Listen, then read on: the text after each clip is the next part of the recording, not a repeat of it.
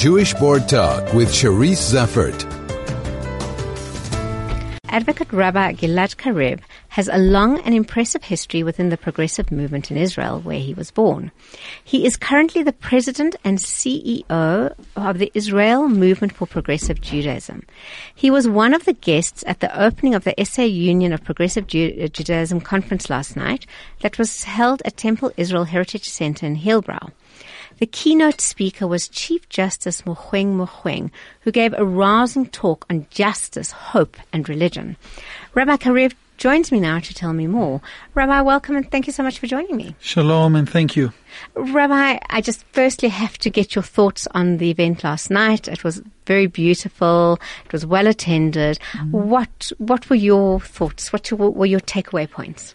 This is not my first time to Temple Israel, but it is always an exciting visit for me, because this is really the foundation of progressive Judaism here in South Africa. People that know the history also know that a prominent Israeli rabbi, MC Weiler, played such an important role in bringing progressive Judaism to South Africa, and we have a very long history of mutual relations, the progressive community in Israel and the progressive community in South Africa. And definitely it was a very emotional event and an intellectual event, and the ability to host the Chief Justice of the Constitutional Court on the bima of this synagogue. This was a great moment, not only for this congregation and the progressive community here. I think it was a very moving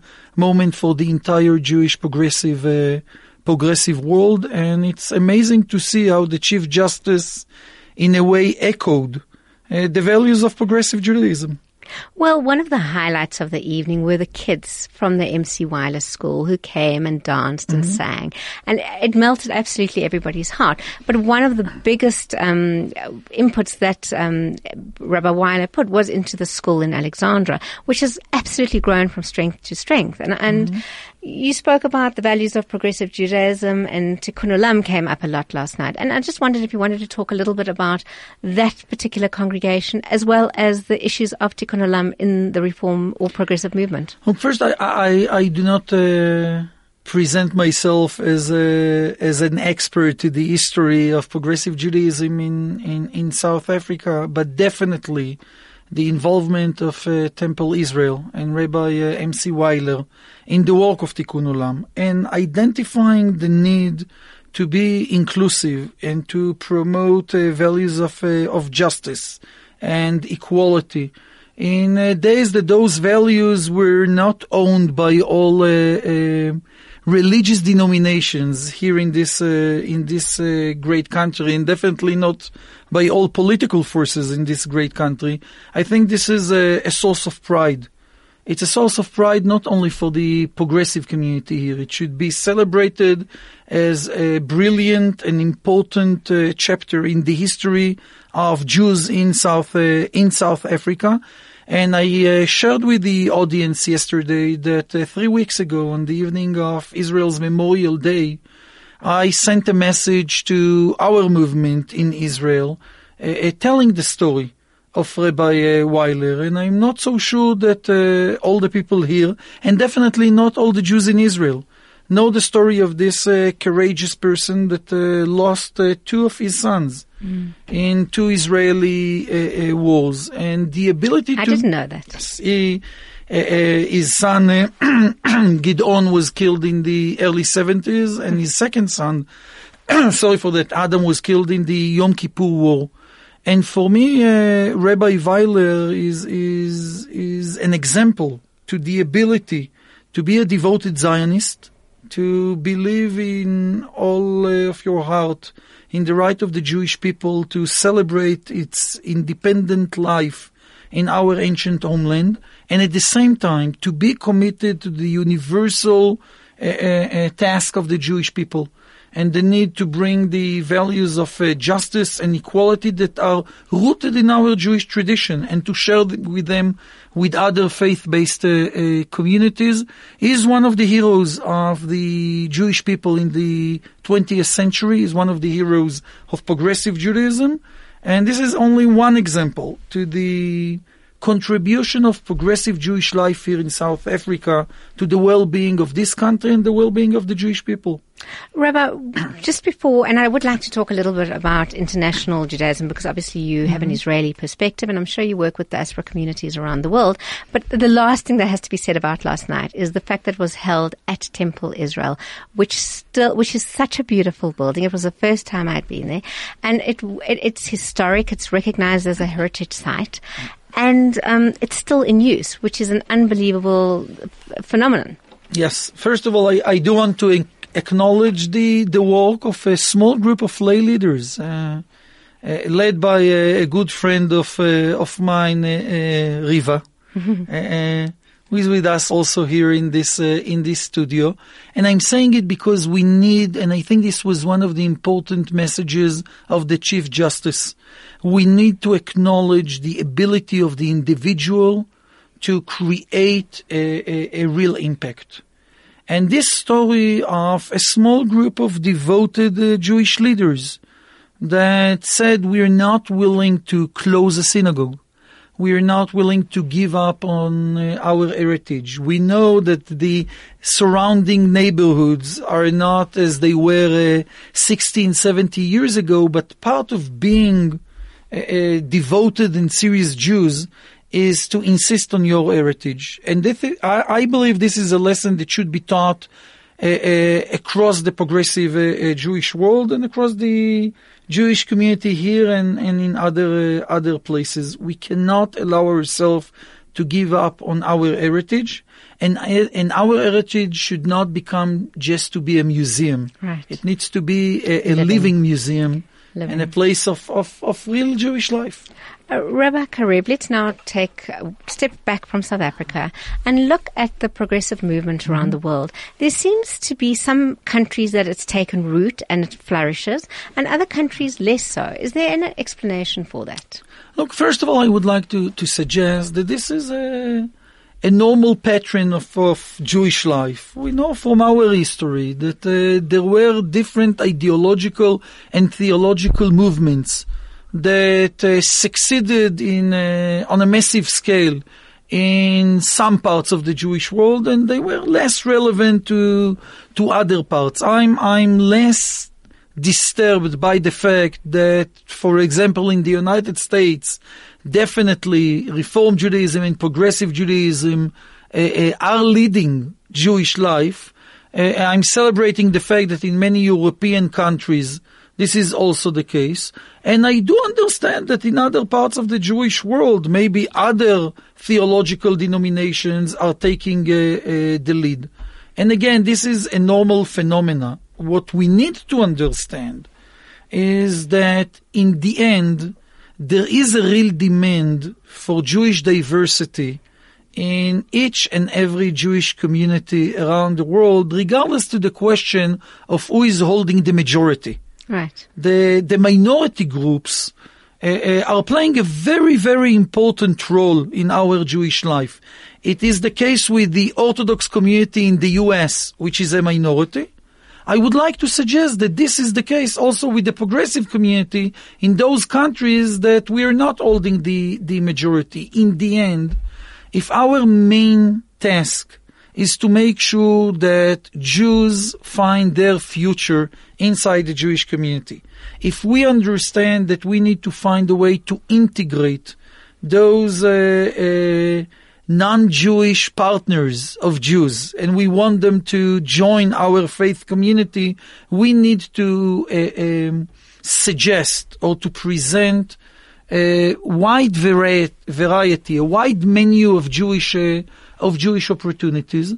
And in that regard, I'm quite optimistic in regard to the future of progressive Judaism, both in those places that we are already the majority, but also in places that we're still not the majority. I think that we are offering a valid option of Jewish life.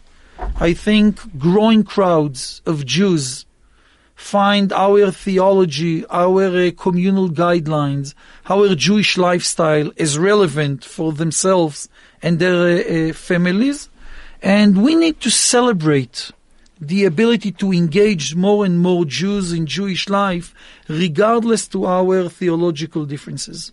So I like the word you used, pluralism. I like it because for every Jew, there's a Jewish identity. Mm-hmm. And for every Jew, it seems to be different as to what that Jewish identity actually is. Perhaps for some it's more tikkun olam, for some it's more observance, for some it's a mixture of the two. Do you think, what is the overall defining value, do you think, of being Jewish? Is there one? Look, first of all, before we are talking about values, and I think values are very, very important. But I think that Judaism is not only about values. Judaism is also about the story that we are carrying. And for me, when we're talking about the common ground of Jewish life, or all Jewish options, is the fact that we are sharing the same story. Mm-hmm. And when you share the same story, you can allow yourself to differ on issues of theology, ideology, political references. The basic condition for maintaining Jewish unity is to continue telling the story that we all share. Then, for me, as a progressive Jewish leader, I think that the most important thing for us as Jews to achieve again and again is to identify this right balancing point between particularism and universalism. The Jewish task that we need to carry is to find a way to maintain our unique story and our unique identity, to understand that the Jewish people and the Jewish faith have a special role to play in modern life, and at the same time to remember that we are part of the wide nation or wide family of humanity, and to remember that the Jewish faith and the Jewish people will be tested not only by the challenge of Jewish continuity, but also by the question, what are we contributing to the well-being of the world and the entire humanity? And that's unique, this unique combination between our commitment to continue the particular Jewish story and our commitment to contribute to the well-being of the world. For me, that's the main Jewish challenge of our generation. Well, you speak about a common Jewish history. And when you speak about a common Jewish history, you infer that there's a common Jewish future. Mm-hmm. Do you think that's the case? Yes, definitely. I think it's the case. I think here we are starting to address the issue of Jewish nationalism, Jewish peoplehood, and Zionism. And I think that because we want to celebrate a diverse theological menu, we need to acknowledge the fact that the notion of one people with many expressions of our faith, the concept of one people, is a crucial concept for the future of the Jewish people. And as a progressive Jew, I hold a very strong Zionist identity.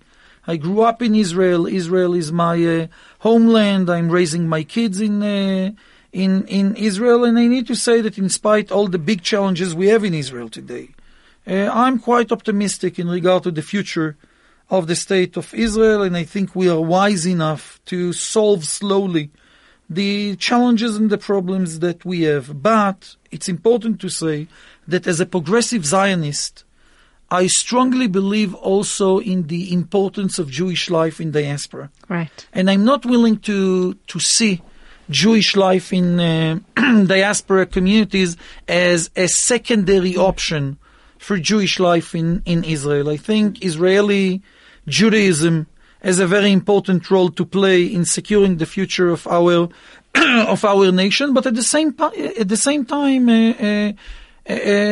diaspora Jewry has a very, very important contribution to make for the well-being, the current well-being of the Jewish people and securing our future. But the condition, the precondition for our ability to talk about a Jewish future is to understand that we're not only a faith-based community, we are a family.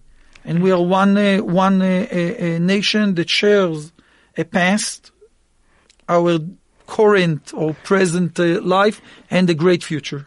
Well, I think we have to end it on that incredibly beautiful and positive note. So thank you very much for coming in. That was quite inspirational.